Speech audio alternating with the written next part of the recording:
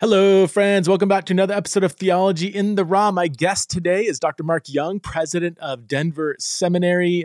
This guy has a huge track record. He's been a theological educator and a pastoral leader for the last 40 years with global experience. You'll hear a little bit about that in the podcast. He has a THM from Dallas Theological Seminary and a PhD in educational studies from Trinity Evangelical Divinity School. He's the author of several books. His most recent one is The Hope of the Gospel, Theological Education and the Next Evangelicalism.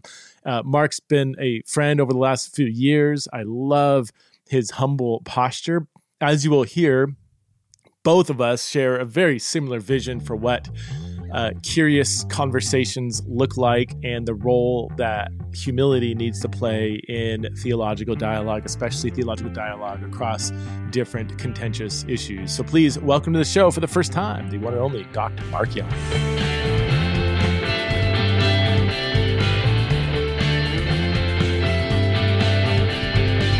All right, hey friends, I'm here with my friend Dr. Mark Young, president of Denver Seminary. Mark, thanks so much for being on the show. You're the first seminary president I've ever had on, so we're breaking new ground here. I can barely stand the honor of it all. Thanks, Preston, for inviting me. Tell us your background in academia, education, and how long you've been at Denver Seminary. And then I would love to hear more specifically about Denver Seminary. My best friend teaches there. I've spoken there. Love the seminary. Love to promote it. So would love to get just from your perspective, what is Denver Seminary all about? But let's start with you as a person. Who are you and where you been and where are you going? Sure. Well, in some ways, I think it would have been unlikely to imagine me in an academic world. My dad was the first person in our entire family to go to high school. We were raised in Appalachia, and education was just not a higher value. But he finished high school, and as I was growing, there never was a question about me going to school. He encouraged that, as did my mom. And I went to university, Marshall University, which is about 20 miles away from where I grew up. And it was there that I think both my calling as a minister of the gospel and as an educator were really formed and enlivened. So after that, I went to seminary. And then my wife and I served in Eastern Europe with a non-formal theological education program. So in the early 80s, we were doing theological training throughout the Soviet bloc. We lived in Europe then until 1995. The last 7 years, we lived in Poland.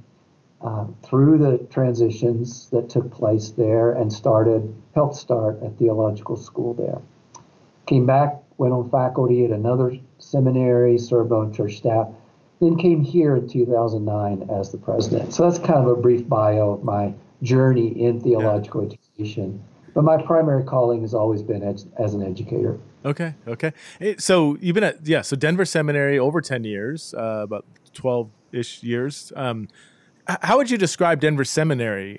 For those who don't know, I know quite a bit about it, but is it a denominational seminary? Where on the evangelical spectrum does it lie? What's the DNA of the school? Why would somebody? And you guys aren't paying me to do this. I'm not bringing you on to promote, but let me promote because I love your school. So why? I do want to ask. It sounds so sales pitchy, but why would someone consider Denver Seminary opposed to other schools? Yeah.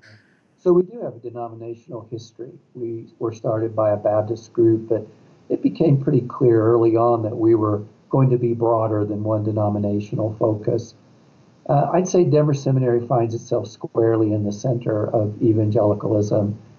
We definitely would not be a part of that harder core right wing of the movement where everything is zipped up and buttoned down really nicely. And we wouldn't necessarily be on the far left-hand side of the movement where nothing is zipped up and buttoned down. So I think, honestly, what characterizes Denver Seminary and has for many decades is a concept we call charitable orthodoxy, meaning that we have a core set of beliefs fashioned around what's been held by Christians around the world for centuries.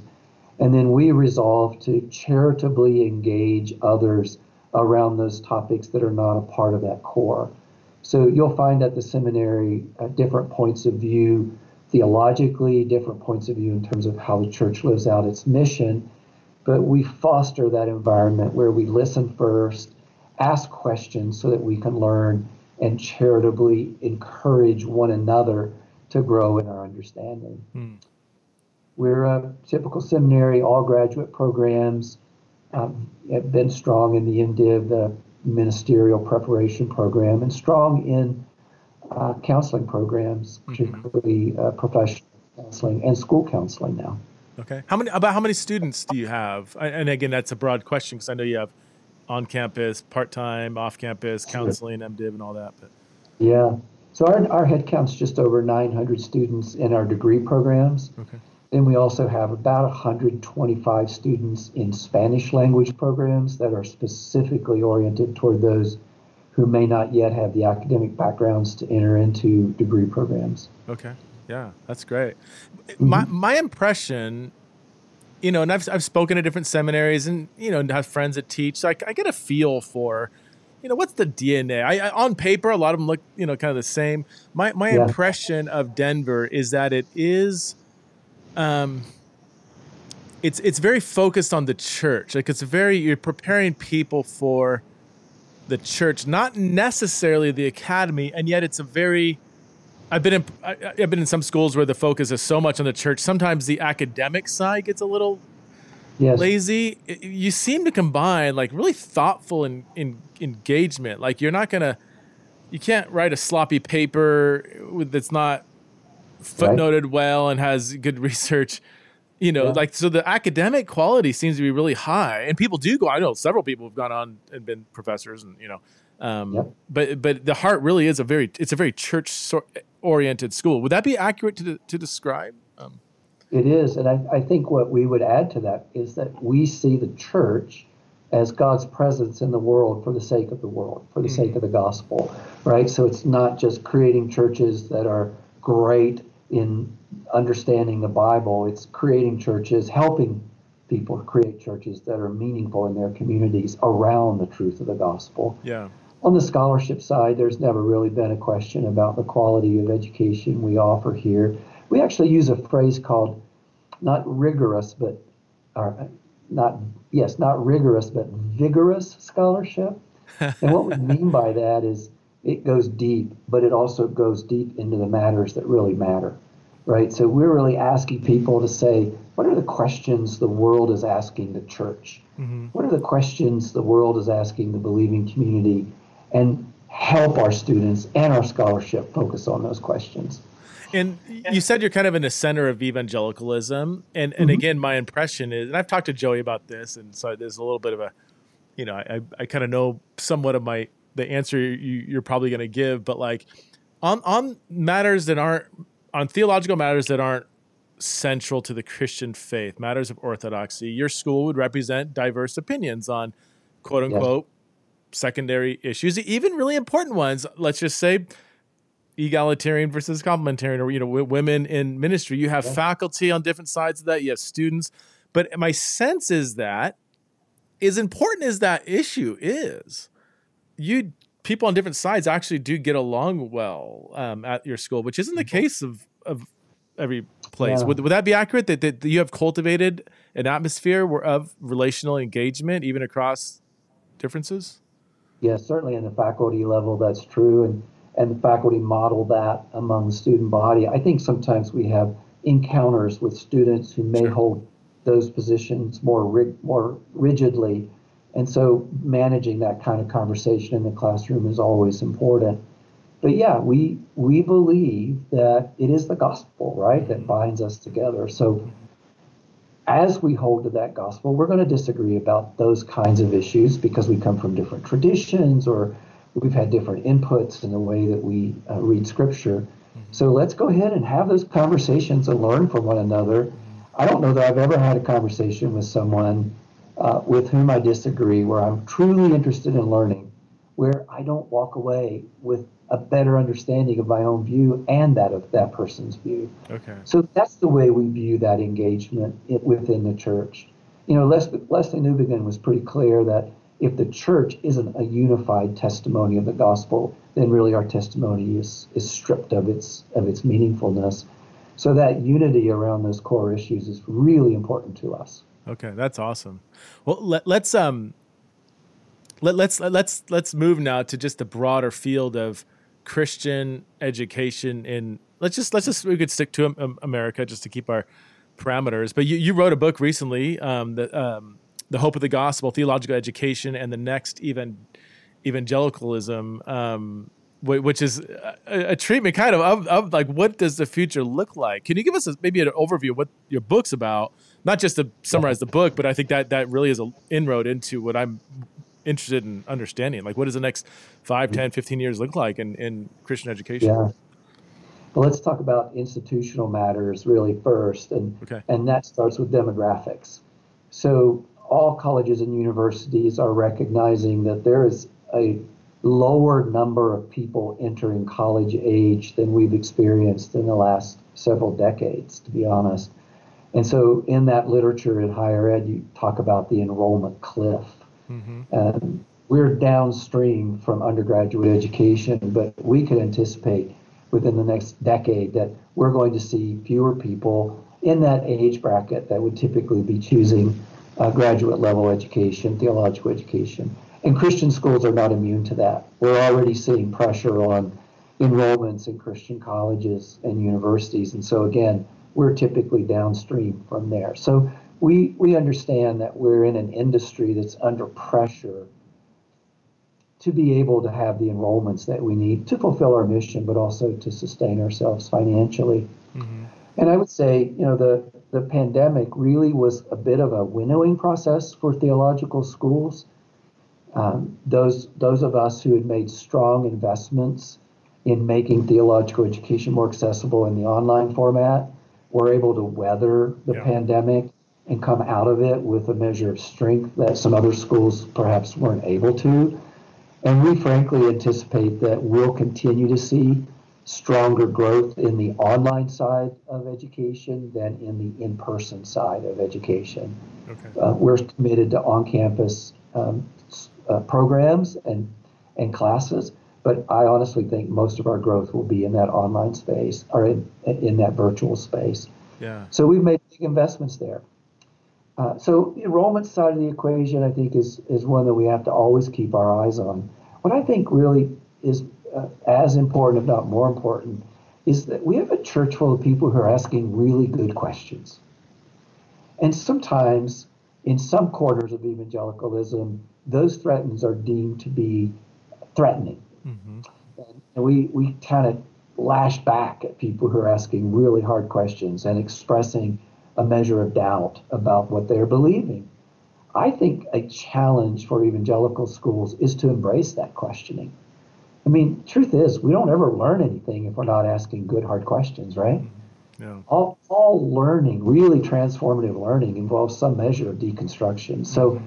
I think those schools who are willing to step into those gray spaces, or what I call the white space between the lines in the Bible, and ask those questions that we don't have nailed down, buttoned down answers, and be honest about that.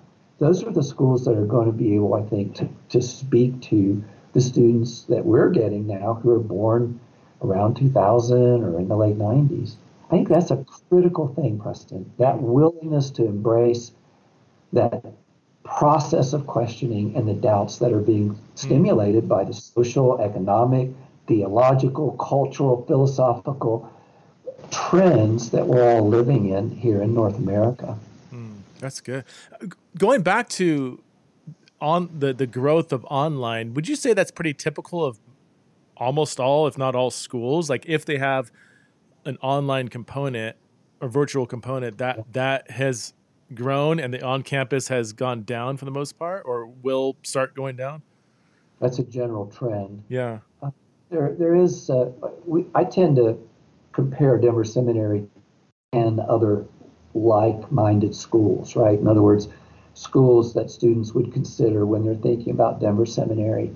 And in that group of 10, schools that have been aggressive in the online space are the schools that are seeing strength in enrollment that some of the other schools are not. So That's not true for all, but most. So part of that is, it is what it is, right? But what are some of the pros and cons of that? Let's just say that rather than online being kind of the fringe, we also had this component over here, like maybe 5 years ago, and that whole thing possibly being inverted in the near future, where the on campus is really the minority experience, where most people are attending virtually. What are the pros and cons to that, if it does go that route? Yeah. Let's just, let's just start with the basics, right? Most of our students in the online space would prefer to be in person. Okay. But when you think about it, the average age of our students is 35. Oh, really? Almost all of our students, right? Almost all of our students are engaged in ministry. They have families. And for them to blow up their lives, relocate, is too much of a cost, right? So although they might prefer to be in a classroom, most of them do, this is the only way they can access theological education. Mm-hmm. So from that perspective, theological education for them is a must, or online education for them is a must. Mm-hmm. They're just not going to be able to take advantage. Now, what we can do is create what we call synchronous online experiences. So if you were to teach for us, we could set you up in a classroom where you have physical students there physically present with you, and then students present with you online. And you can interact with both, and they can interact with one another. Mm-hmm. So for some students, that's a much better option than an asynchronous online course. But for some, work, distance, time, all those factors make the asynchronous experience the only one they can access. Mm-hmm. More and more students are choosing that virtual environment because instead of us saying, you fit your life into Denver Seminary, they are saying, you fit Denver Seminary into my life. Mm-hmm. Mm-hmm. I mean, I could just think out loud. Yeah. Go ahead. Part of me wonders, and I don't know if this is sociologically or psychologically true, but I wonder if a younger generation, that virtual and online life is way more normal than it is for anybody. I'm a Gen X or even older millennials, where this is something that came way later. Like our primary mode of life has been embodied and verbal, but I wonder if the younger generation, the hurdles that some people might have with an online experience, that they may not experience that, because that is more their normal, again, for good or for ill. I mean, I think theologically you can make a good case for embodied relationships as being the best way in which we've been created. But I just wonder if the online environment may be more normal and natural for younger people coming in, so that some of the cons of an online education that exists for people my age or our age may not be as prevalent for a younger generation. Is your hunch that's true? Has that been shown through studies or anything? Or you see two different trends, right? Again, remember, most of our students would prefer in person. They clearly articulate that. So on the other hand, the comfort level with technology and relating to one another in a mediated technological way is not an issue for a lot of our students who have been doing that for a long time. Now, there are some schools making big bets that there will be a reaction to the technologically driven relationships, and there will be more students who want to come back into the on-campus environment.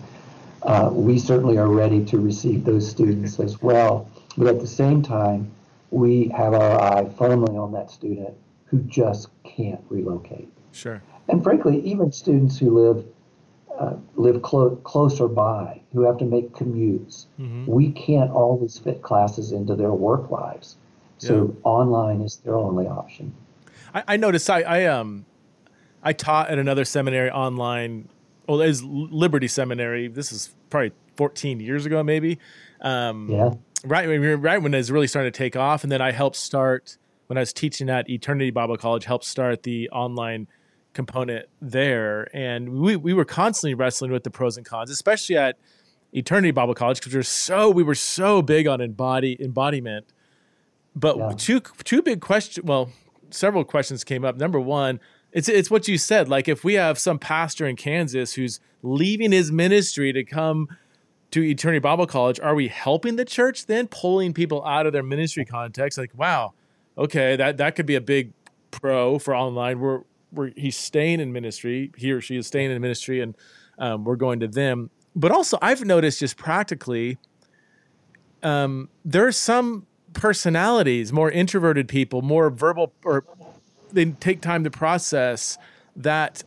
In my teaching experience online, I got some awesome interaction with people that I don't think they would have said that out loud in a classroom. They'd probably be quiet in the back, listening, processing. Maybe that night they would have a thought, but there's certain online platforms that you can actually allow or enable certain other kinds of people to participate that might have not done as well in a embodied setting. Have you found that to be true too? Yes, we have. And I think one of the big differences in online education now versus when we were first getting ramped up here at Denver Seminary 15 years ago, we have intentional instructional design for asynchronous online education. Okay. So we design our courses. It's not just that old model where you have a bad recording of a professor standing in front of a classroom. We design our online courses with shorter, intense, direct to the camera content broken up by interactive engagement as well, discussion or other types of involvement. So I think, in all honesty, yes, we have students who are more engaged in the online space than they would be in the classroom. And yes, our faculty are creating more active learning in the online space than they often do in a classroom. Now, again, for some learners, that just doesn't fit the bill, and they're not going to thrive there. But for a lot of learners, it actually is a better learning experience for them. Another question along these lines, and this is very relevant to me because I exist in a space where this is a relevant question. Is there an issue? I don't know how to frame the question. There's a lot of really, really good free online Bible information training, whatever. I mean, you think like the Bible Project, man, that's so high quality. You think Bill Mounts has this whole, you can get basically almost a seminary education for free online. You've got a lot of free, I mean, you have to spend some time, and not all it's the best produced. Are you facing any kind of, this isn't the right word, I'll just say competition. Not that you're trying to be competitive, but is all that free stuff out there hindering people wanting to go and pay for, accredited actual content? Or do you still feel like there's still always going to be a great hunger for something more guided and, accredited and so on? Yeah. Well, first of all, let me say anyone who's in ministry and seeks any kind of organized theological training, I'm all for it. Okay. The truth is, in the broader evangelical movement, historically, more pastors and more Bible teachers don't have any type of organized theological training than do. So, and that's bedeviled our movement. Clearly, that has led into pathways of doctrinal thinking and abuse of religious authority, all kinds of ways that's damaged us and our credibility in the broader society. So I'm all for folks seeking that training. And for those for whom non-degree oriented types of training works better for them, have at it. Praise God. I'm glad you're taking those intentional steps. I do think that one of the questions we have to ask as a movement is, does an uneducated clergy, and by that I mean a degreed clergy, does that enhance the credibility of our gospel in some sectors of American society? And I think the answer would be no, right? I mean, the reality is, as a society, in certain sectors of our society, we're looking for people who have demonstrated a reasoned, measured, systematic exploration of the truths of the lives that they're encouraging us to live. Mm-hmm. And so I think credibility is certainly an ongoing challenge for evangelicalism. And certainly credibility comes from a genuine lifestyle, from true holiness and righteousness, and not being hypocrites. But there's also that ability to speak in an informed and intelligent way to our congregation and to the world that I think is a critical part of what it means for us to live out who we are and our mission in North America in this time. Yeah. Yeah. This is what, when I was at Eternity Bible College, we were toying with, should we pursue accreditation? And for years we didn't. But then it was exactly what you said. We had a lot of people, I think a good maybe third went on to be missionaries, from the school. And in other cultures, as you know, it means something. I went to an accredited school from America, and that opens up opportunities overseas that that really value education probably more than many Americans do. That was one reason, but also that, I don't know, that critical assessment too, like as much as it was really, the accreditation process is grueling and some of it's like, why does this matter? Whatever. Like, yeah, just to have experts screen everything you're doing and who have gone behind, they've been in education for a long time. And for them to say, here's how you can improve and here's what you need to do to improve. I think that's really beneficial. It's interesting in our society, we are seeing a backlash against expertise. Think about all of the messaging around pandemic and COVID. But generally speaking, Generally speaking, I would say we still seek out those who have demonstrated that they're willing to go through rigorous, systematic instruction to be able to provide the services that they claim they can provide.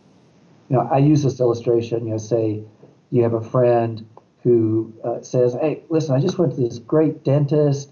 He's really cool, and I loved what he did." And you say, "Great, I need a dentist. I'm going to go." You got this. Let's say you have you need a crown, or you have a root canal you need. So you go in. The office is really cool, decorated. The music is great. Everybody's super friendly.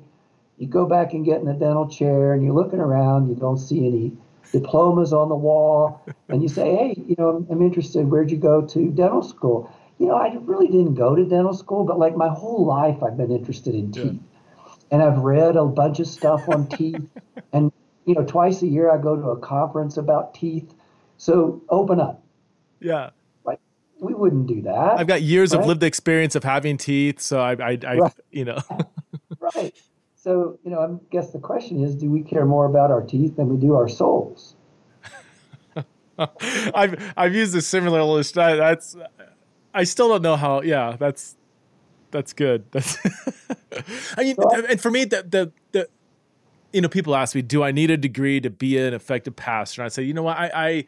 I'm not going to say every single pastor, if you don't have a degree, then there's financial, socioeconomic situations. There's, F.F. Bruce never had a PhD. I mean, there's always going to be exceptions and all these things. But I mean, if you have the opportunity, like, just simply sitting in your room and reading a bunch of books, still, no matter how many books you read, that still is different than being in an environment where somebody smarter than you is saying, turn in this 25-page paper arguing for your point. And when it's written poorly, argued poorly, he's going to shred it. When you're in a classroom conversation and there's different viewpoints, and if you say something stupid, somebody's going to challenge you, that communal setting. So the assessment piece and the communal environment, those are two significant parts of education that typically a degree program is going to give you that. And no matter how awesome the free online stuff is there, and again, I'm just blown away at how amazing those opportunities are. You typically, they can't provide that kind of rigorous assessment piece from somebody who's smarter than you, and the communal environment. Would you agree with those kind of two, the assessment and community? I would. And to be honest, there's, generally speaking, in free online education, there's a very high dropout rate. Really? So you may have, significant. I don't know about Dr. Mounce's courses, but the point is, a lot of us need the accountability of having invested and then being taken through with that investment and seeing fruit on that investment in order to gain the most that we can from a course. it's pretty easy if you're doing a free course or an auditing a course to say, I don't feel like going today. Yeah. Right? But if you're invested in it and you understand that not going today is going to have negative consequences on your experience and then on your assessments, Yeah. then I think you're more likely to finish and gain the most from it.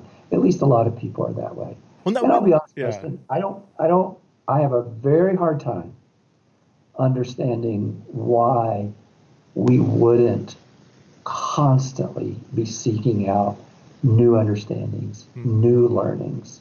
I mean, where I grew up, like my dad didn't, my ancestor, my dad's dad, for example, he didn't go to school because he couldn't get to a school. So with school available, with learning available, as a believing community, we ought to be eagerly pursuing whatever options are out there for us. And you mentioned something kind of in passing that in the wake of the pandemic, with the whole issue of fake facts and fake news and this isn't a real expert, this is the expert. I think there is. Do you think like a more a renewed interest in who is the actual expert, and having a degree just because you have the degree doesn't mean you're an expert. But if somebody claimed to be an expert without the degree, it does more in the last few years raise a level of suspicion, it seems like, or so that in the Christian, yeah. Have you seen that increase more recently? Yeah, I mean, I think the challenge, Preston, is like in most of our society and in evangelicalism, we have this very stark divide among those who look at experts and say they're untrustworthy. They have an agenda, so I'm going to pick up something from an unreliable, uneducated source or an unreliable source, and that makes sense to me, so I'm going to latch onto that. And then those who are saying, I'm going to listen to what the experts say. I don't understand everything about this virus, and I'm not an epidemiologist. Right. I don't know how the statistic. So I'm going to follow those who have given their lives to the study of viruses and how viruses spread. Yeah. I'm surprised and intrigued and disappointed all at the same time that evangelicals remain one of the largest blocks of people with one of the highest percentages of people who don't trust expertise in an area like the pandemic. Yeah. You should have. What if you created a degree several years ago in pastoral epidemiology? You guys would have been, because every pastor was forced to be an armchair epidemiologist, and yes. Missed the boat on that one. All right. I'm not sure we could make that degree program financially sustainable. Let's just start with that. Okay, so right, we don't have epidemiologists. We do live in a society with amazingly advanced understanding of all of the factors that went into the medical response to the pandemic and the social response. So I think as a movement, we need to kind of step back, take a good hard look at how we divided around our response to that expertise and ask those deeper questions. What's undergirding that? What's driving that suspicion related to expertise? The same would be true with climate change, right? We divide around, can we trust those climate scientists? Are they telling the truth? And my way of understanding it is because when a matter is politicized, right? When it gets aligned in a partisan political way, then after it's politicized, it's trivialized, tribalized, and weaponized. And as a result, it's impossible almost to see people move out of that tribe that they've been put in or that they've chosen to be a part of, and then weaponizing their position against those who take a different view. And that's not the way we're called to live as the people of God.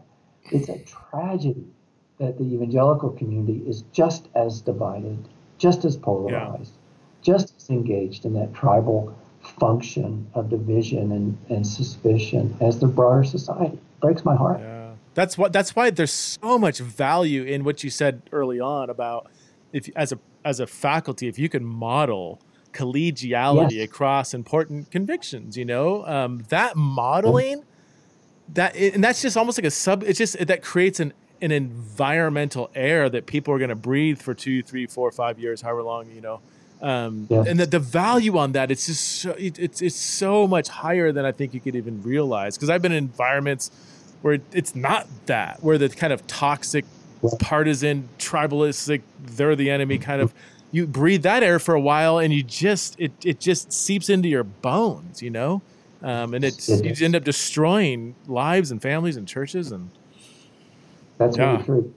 That's why fundamentalism is as much a value set as it is a set of beliefs. And the high values in fundamentalism are that sense of control, right? So I want to make sure everything's certain, everything's buttoned down, everybody's thinking the same way. I want to conserve and control. And once you develop that value system, then you're really not interested in learning how other people outside that controlled environment think.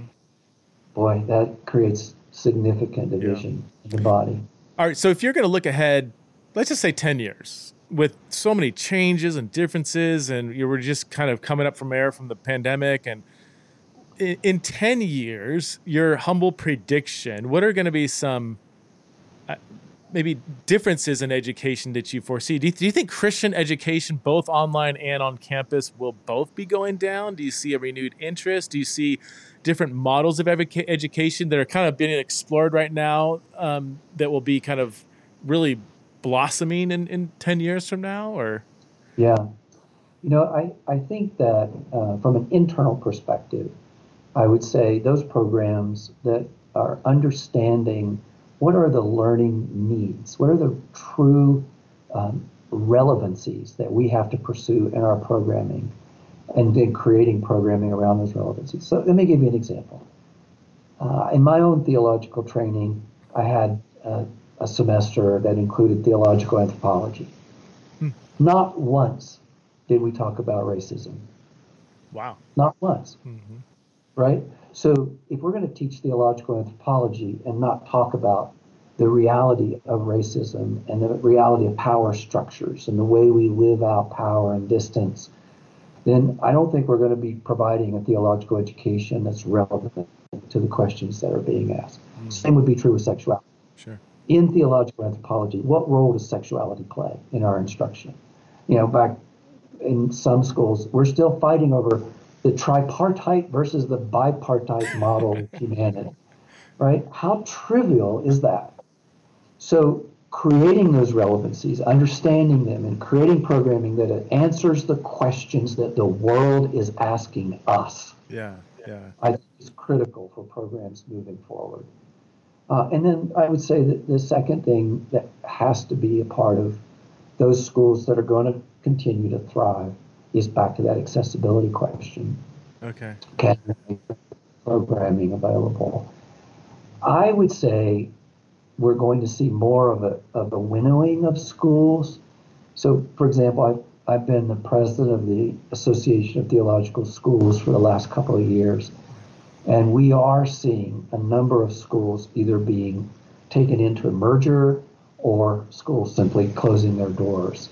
So I think we'll continue to see some of the schools reach those thresholds where they can't thrive, and they'll eventually close. So I'm not going to say there are going to be fewer schools, because what really interests me is I think we had 11 schools close of an evangelical nature in the last couple of years, and 15 new schools got started, right? So there are a lot of folks who are out there saying, well, you guys aren't doing it right, so we're going to do it right. So I think we'll see dynamism. We'll see new schools, new models emerge, while schools that really haven't made the changes they need to make will fall away. What I think is more important, however, is will evangelicalism as a movement say we need better educated clergy? And if the answer to that question is no, then none of us will be able to truly fulfill that broader mission that we have in mind. So I have a question. I didn't think I was going to ask this, because this has been, well, a little background. I mean, I've been on the accreditation side. I know curriculum is, you have to meet certain criteria, and there's so much that goes on behind the scenes to even come up with, here's a curriculum for you to get your MDiv, MA, whatever. But along the lines of what you said, let's just say an MDiv is 98 credit hours. Is it still something like that, or it depends on I think mine was 98. Yeah, ours is 78 now. Oh, 70. Okay. Well, let's just say 78. In this day and age, they're probably taking languages, Old Testament survey, New Testament survey, how to interpret the Bible, all obviously foundational, important. What's preventing, and again, I guess I could just ask you directly, you can make a really good case that of 78 credit hours, 6 of those should be devoted to mandatory training on sexuality and gender, another 6 on race, racism, not as a month-long portion of one optional ethics class. Every pastor these are front and center on their desk. Nobody's asking about tripartite stuff. Few people are asking about eschatological systems or all. I don't want to. To me, I'm a theologian. All of it's important. I think it should be a 200 credit hour degree. But man, it just why aren't schools making this just as essential as something like an Old Testament survey, that you're not going to leave this school unless you've had a semester and a half of Greek, or a year and a half of Greek, and a year and a half in ethical theological training in sexuality and gender, because these are the emails you're going to get Monday through Friday the second you leave this place. And I know it's kind of idealistic, and I know it's the world I live in, but I'm like, what are your thoughts on that? I'll say it this way. Academic institutions are famous for moving at glacial speed, right? So, and part of the challenge, Preston, is that the curricular content tends to be driven by the disciplines, the academic disciplines, right? And so historically, what we just discussed hasn't been a part of that arena of topics in an academic discipline. Okay. So at the institutional level, then each school, and with administration and faculty working together, can begin to bring about a broadening of what is the content then that's truly relevant. Faculty control the curricula, so we work with them. It takes nudging, it takes urging, it takes a lot of conversations to bring about that change. And again, it's not a matter of what's important and what's not important. It's a matter of what's important, what's really important. Yeah. Right? It's elevating those questions where folks are actually living. So I do think we're making progress, and I don't think you can always measure progress about the way a school addresses a topic by the number of credit hours devoted to, whatever's in the tagline. I think what we're asking for is, do the learning outcomes in a number of classes address these kinds of questions? So I would add climate to that list. I think that also has to be a part, and let's just say stewardship of creation. So when we think about how we create nomenclature around courses, that's where the traditions kick in really strong. And for some students, they need to see those traditional markers. But when we ask about learning outcomes, content, reading lists, what are students actually engaged in, we are seeing breadth and movement in those arenas that we talked about.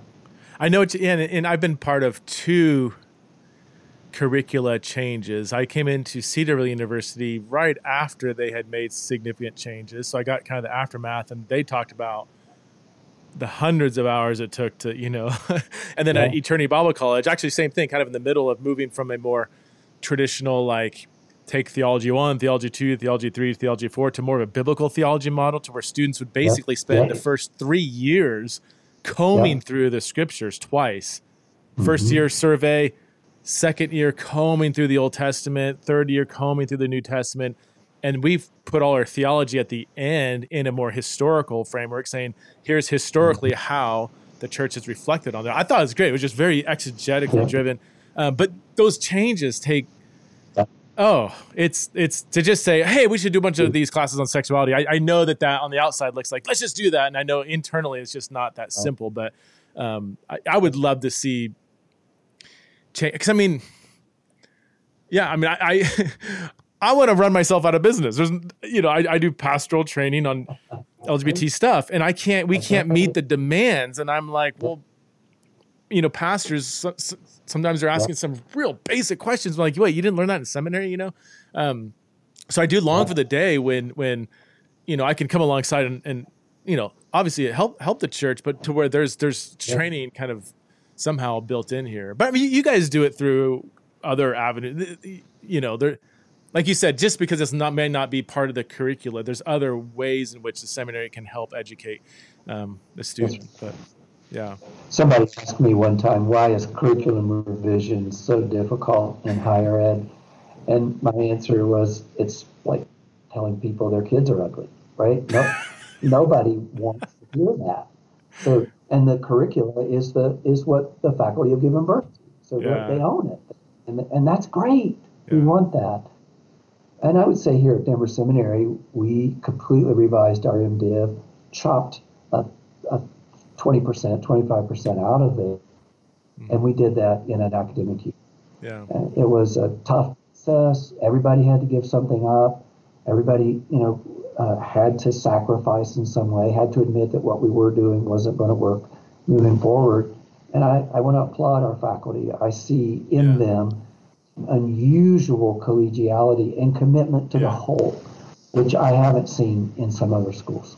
And just to be frank, I mean, Joey teaches for you. He's my best friend. I'll ask him. Look, it seems like you guys get along well, but do you really? Like, give me the gossip, And he's like, and he would tell me. And if he did say something negative, I obviously wouldn't bring it up, but I can say in all good faith, he's like, no, it really is. This environment is really remarkable. So that's not easy to accomplish.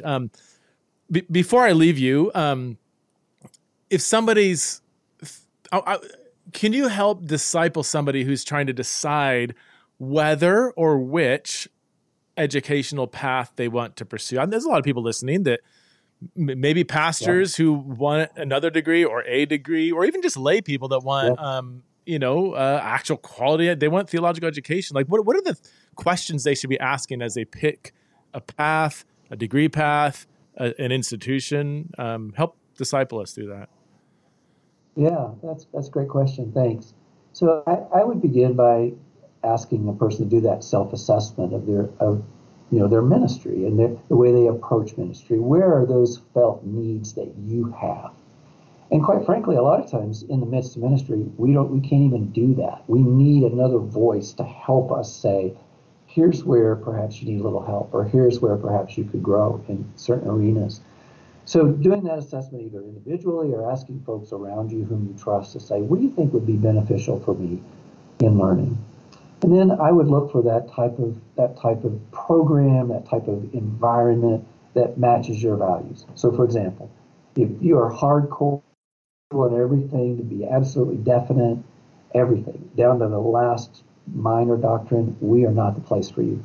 But if you're willing to enter into asking good hard questions and you're willing to hear from people who may disagree with you, then find a school that fits your values profile in the way you learn and in the way you do ministry.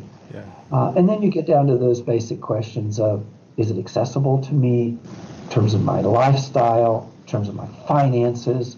Can I fit it into my busy life? Yeah. And then I would say, the last thing I would say is, take a course or two. Audit a course. It's very low commitment. You get a feel for the quality of education, get a feel for the culture, and see if this is what you would pursue. That's good. I am so energized by learning. I was just talking to my wife recently, and we're not that far away from perhaps pursuing a different path, maybe. And I said, what I'd really like to do is go back and get a physics degree, right? And she looked cross-eyed, like that's not really where we are, right? So, but I just am terminally curious. There's hardly anything out there academically that I wouldn't say, oh, I'd love to do that, or I'd love to do that. So I want to encourage folks who are listening, develop that curiosity gene, develop that impulse to say, I don't know all that I would like to know. Mm-hmm. Where can I step into the next learning experience? And if it's a degree program, if you want that environment that is not hard and buttoned down, then check us out. I think we'd be a good place for you. Terminally curious. Did you coin that phrase? I love that phrase. That I is. don't know. You know how phrases go. You may have read it and you don't know where you read it. So I don't know where I got it. I'm going to use it. And it never made sense to me. Well, I guess it used to, but it doesn't anymore. And people are like, no, I want to go to a school that agrees with everything I already believe in. It's like, wait. So you're going to pay money to have people tell you what you already know. Why? That doesn't make sense to me. Like, no, I need them to line up with where I'm at, assumes that I already have the truth. It's like, why would you pay money to just people tell you what you already are saying? Like, that just doesn't, but people think that way. I used to think that way. I mean, it's a safe environment and they have the truth. And I don't know. That's right. I do think there is a fragility to our faith that we're not often willing to admit. Mm-hmm. And so we're afraid if somebody asks us, or we're asked to delve into questions that we can't see an answer right away, that our faith isn't strong enough to endure that. So I think there is an insecurity or perhaps a fragility of faith that we just need to be honest about. And then as we step into learning, recognize that true transformative learning for a time is disorienting. Yeah. It requires us to step into questions that we don't want to ask and hear answers that we may not have want to hear. Yeah. And then help in a community of other learners and a professor to come to some understandings that you wouldn't have gotten to unless you were willing to step into that uncertainty. That's a good word. Well, Mark, thanks so much for being on the podcast. Talk to you for hours, but I'm going to get to talk to you, at least at the time of this recording, in a couple weeks when I'm out at Denver Seminary. So, yeah. Appreciate what you do, Preston, very much. Your voice matters a lot to the broader church and to us specifically. So thank you for staying in what you're doing, because you're doing it beautifully. Thank you so much. I appreciate it, Mark. Take care.